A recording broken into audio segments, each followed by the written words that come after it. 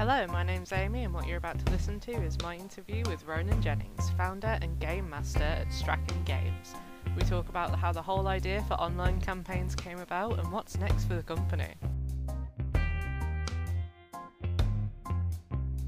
Hello and welcome to the Voice Podcast. I'm here with Ronan Jennings. Hello. Hello. How are you today? I'm doing great. Though I'm a little bit chaotic and disorganized. We're in the middle of a house move right now. So usually I'd have a big, nice setup at my desk with my microphone set up on a stand. But right now I'm sitting on a mattress on the floor of my living room with my microphone perched on a bin, my laptop on my knees. That sounds chaotic. I hope it's all going well. So far it is. It's a bit lo-fi for this, but it feels rustic. Oh, that's what we love on the Voice Podcast. So I guess best place to start is just tell us a bit about yourself and what your job is. Right. So my name is Ronan Jennings. I grew up in the Cayman Islands and studied classics and ancient history over in England. And now I'm living in Edinburgh, doing a lot of freelance work and running Strachan Games, where we make murder mystery role-playing games. Fantastic. And you said we. Who is we? Who's the team? So it's mainly me. I say we to make me sound a little bit more important, but me and my girlfriend is invaluable for help, and my good friend Fergus is my illustrator. He does lots of designs for all of the work, and he is also invaluable for advice, feedback, and running test games of all of my games. So it's just a little team of us. That sounds very quaint and small, but the work you do looks like it's made by 1,000 people, so it's very impressive. Oh, thank you very much. So how did you get started making kind of digital party games, I'd say? Yeah, so I've always been into games. I've always been that guy whenever friends are hanging around. He goes, "Oh, right, okay, should we play a game?" Sometimes to rolled eyes and groans, but usually to everyone getting into it. And I used to throw big events for parties and whatnot, and I put together a few murder mystery events for my friends, and they went great, and I loved it, and everyone loved it, and I was keen to do more. But then this small global pandemic happened. Which kind of put a dent in things. So I thought, oh no, it's a pain. I won't be able to do that for a while. But then it got me thinking a bit more creatively, of thinking, oh, is there a way I can take the premise of what I did for big groups of friends at a party and drill it down to the 5 or 6 people that are allowed to be in one place, or make it exclusively digital so people can do it over Zoom. And it took a lot of trial and error, and the first few games didn't work very well. But I had lots of bored friends who were keen to do things over lockdown, especially things that could be done digitally. So I had a big pool of playtesters, and bit by bit, I refined things into a game that was good, and then so started selling them online. Got a few commissions to write custom-made ones for customers. And with a few handy contacts in the right places, got a couple of deals for some bigger companies who are going to be running them. Wow. That sounds like it all happened very fast. It did really. Yeah, it was really just a hobby that I essentially monetized. It was something I was doing to entertain myself, just for the fun of it, because we were in lockdown, and to entertain my friends because they all needed something to do, and Wow. And it turned out quite well. Sounds like it. That's the dream, isn't it? It really is. So you mentioned that you had kind of game nights and things. Do you play many traditional board games and things like that? Yeah, as many as I can. Though the classic issue with those is arranging other people who are as into them as you are. I'm always trying to push for, like, oh, let's play this big, long, complicated thing that's going to take 2, 3, 4 hours to complete. And so wrangling friends for that can be tricky. But yes, I'm as into them as I can be. And I play a lot of Dungeons and Dragons and whatnot.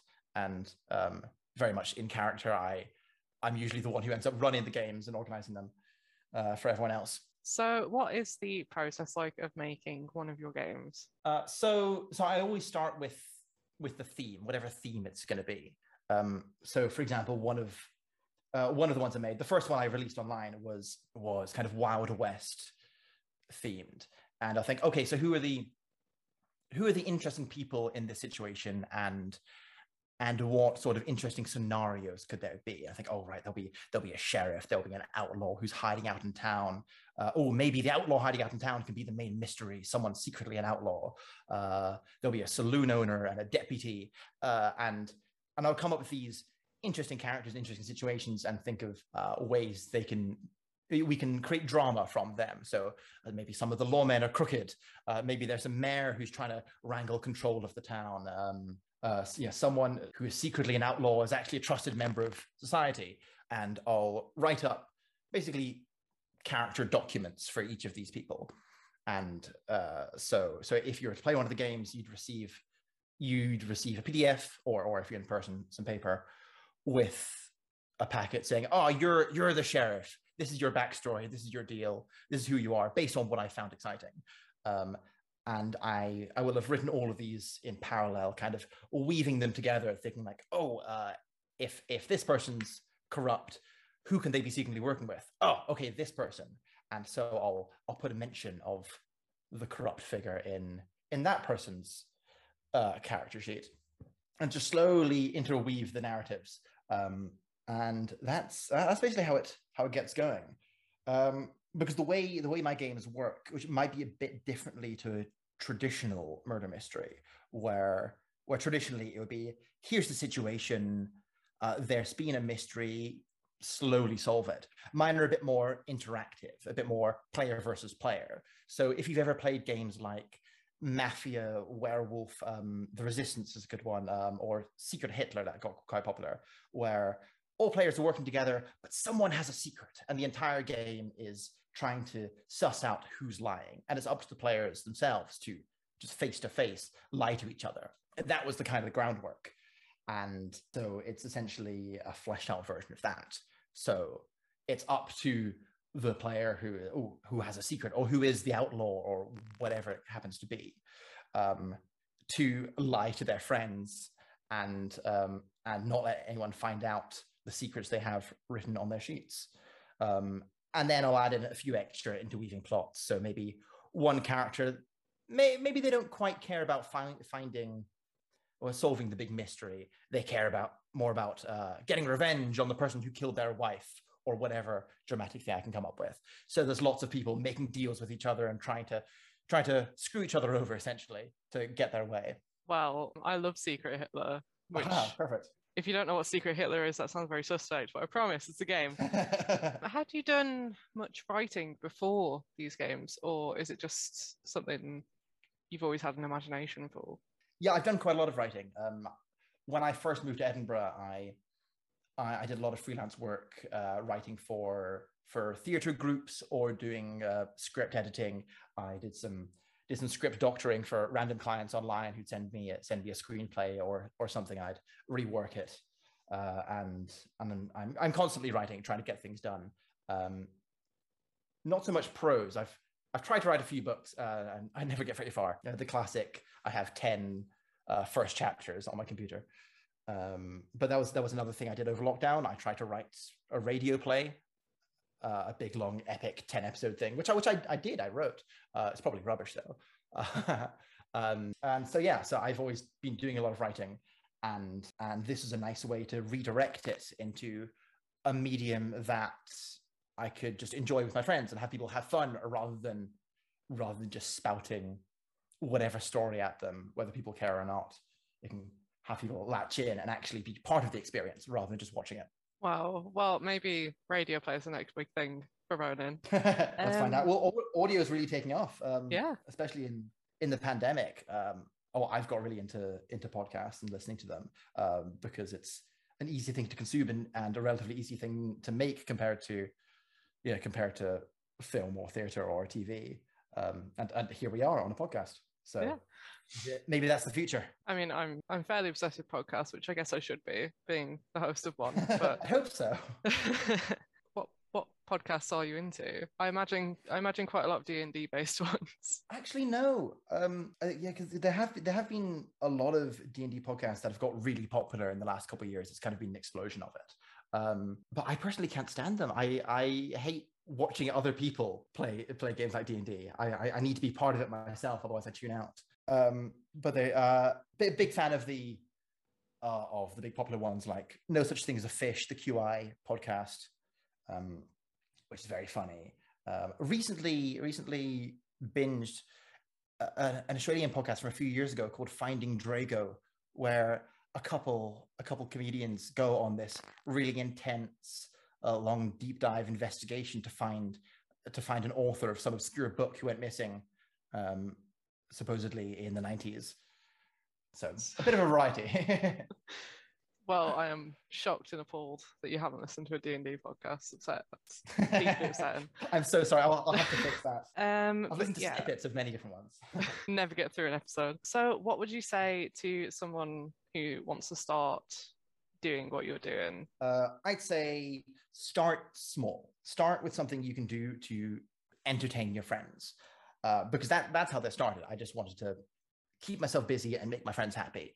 And if you can make something for a small group and they have fun, then you can make more for them, or they'll be the perfect playtesters. If your friends aren't having fun, then they're not going to ask to do it again. But if you have these people you trust saying, hey, remember that thing we did last week? Do you have another one of those? Can we do another one of those? Then that's the perfect sign that, oh, okay, you're onto something here. And take their advice for playtesting and feedback, and work from there, and just focus on making something that's fun and exciting, and the rest should hopefully fall into place. Which I suppose that's a big big statement. Just make something fun, and then you'll be massively successful. Not quite the truth, sadly. I'm still working on that second bit, but yeah. So make something fun and make connections. So the only way I've been able to make any money at all via this is because I had contacts in the right place who knew how to sell these sorts of things. Yeah, I guess the advice always is like, just make something you love, and then people who love it will flock to you. And then even if they don't, then you made something you love, and that's good. That's worthwhile in itself. Yeah. And then maybe you can make another thing with what you learned from making that first one. Oh, that's good advice. Some that I should follow in my own life. But so where do the ideas for the games come from, like specifically the Wild West and things like that? Because they all have very different but very strong themes to them. Yeah, well, it's usually just what's a fun setting, what sort of characters would people like to roleplay as, and what settings invite backstabbing and politicking.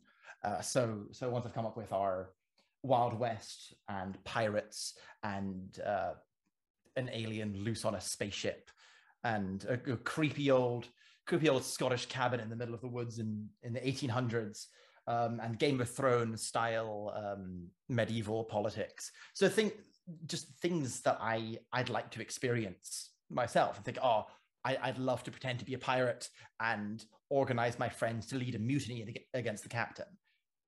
That's just a fun thing I'd like to do, and that's just where I start.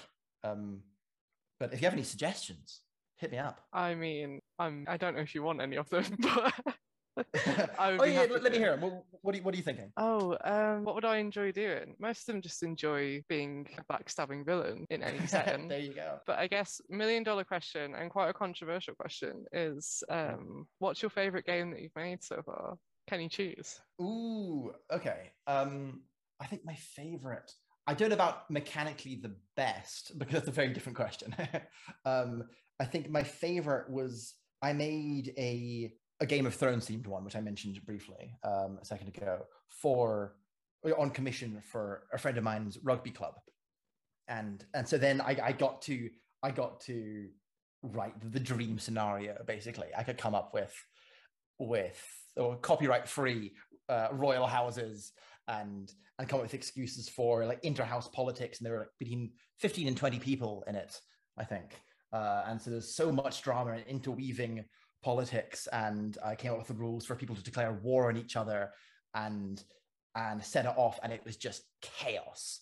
There were 7, 8, 9 different plots going over each other, and people were shouting at each other, and there were spies trying to find each other, and they couldn't in the mess of things, and wars were being declared, and I think everyone had a great time. I don't know if it was a balanced game.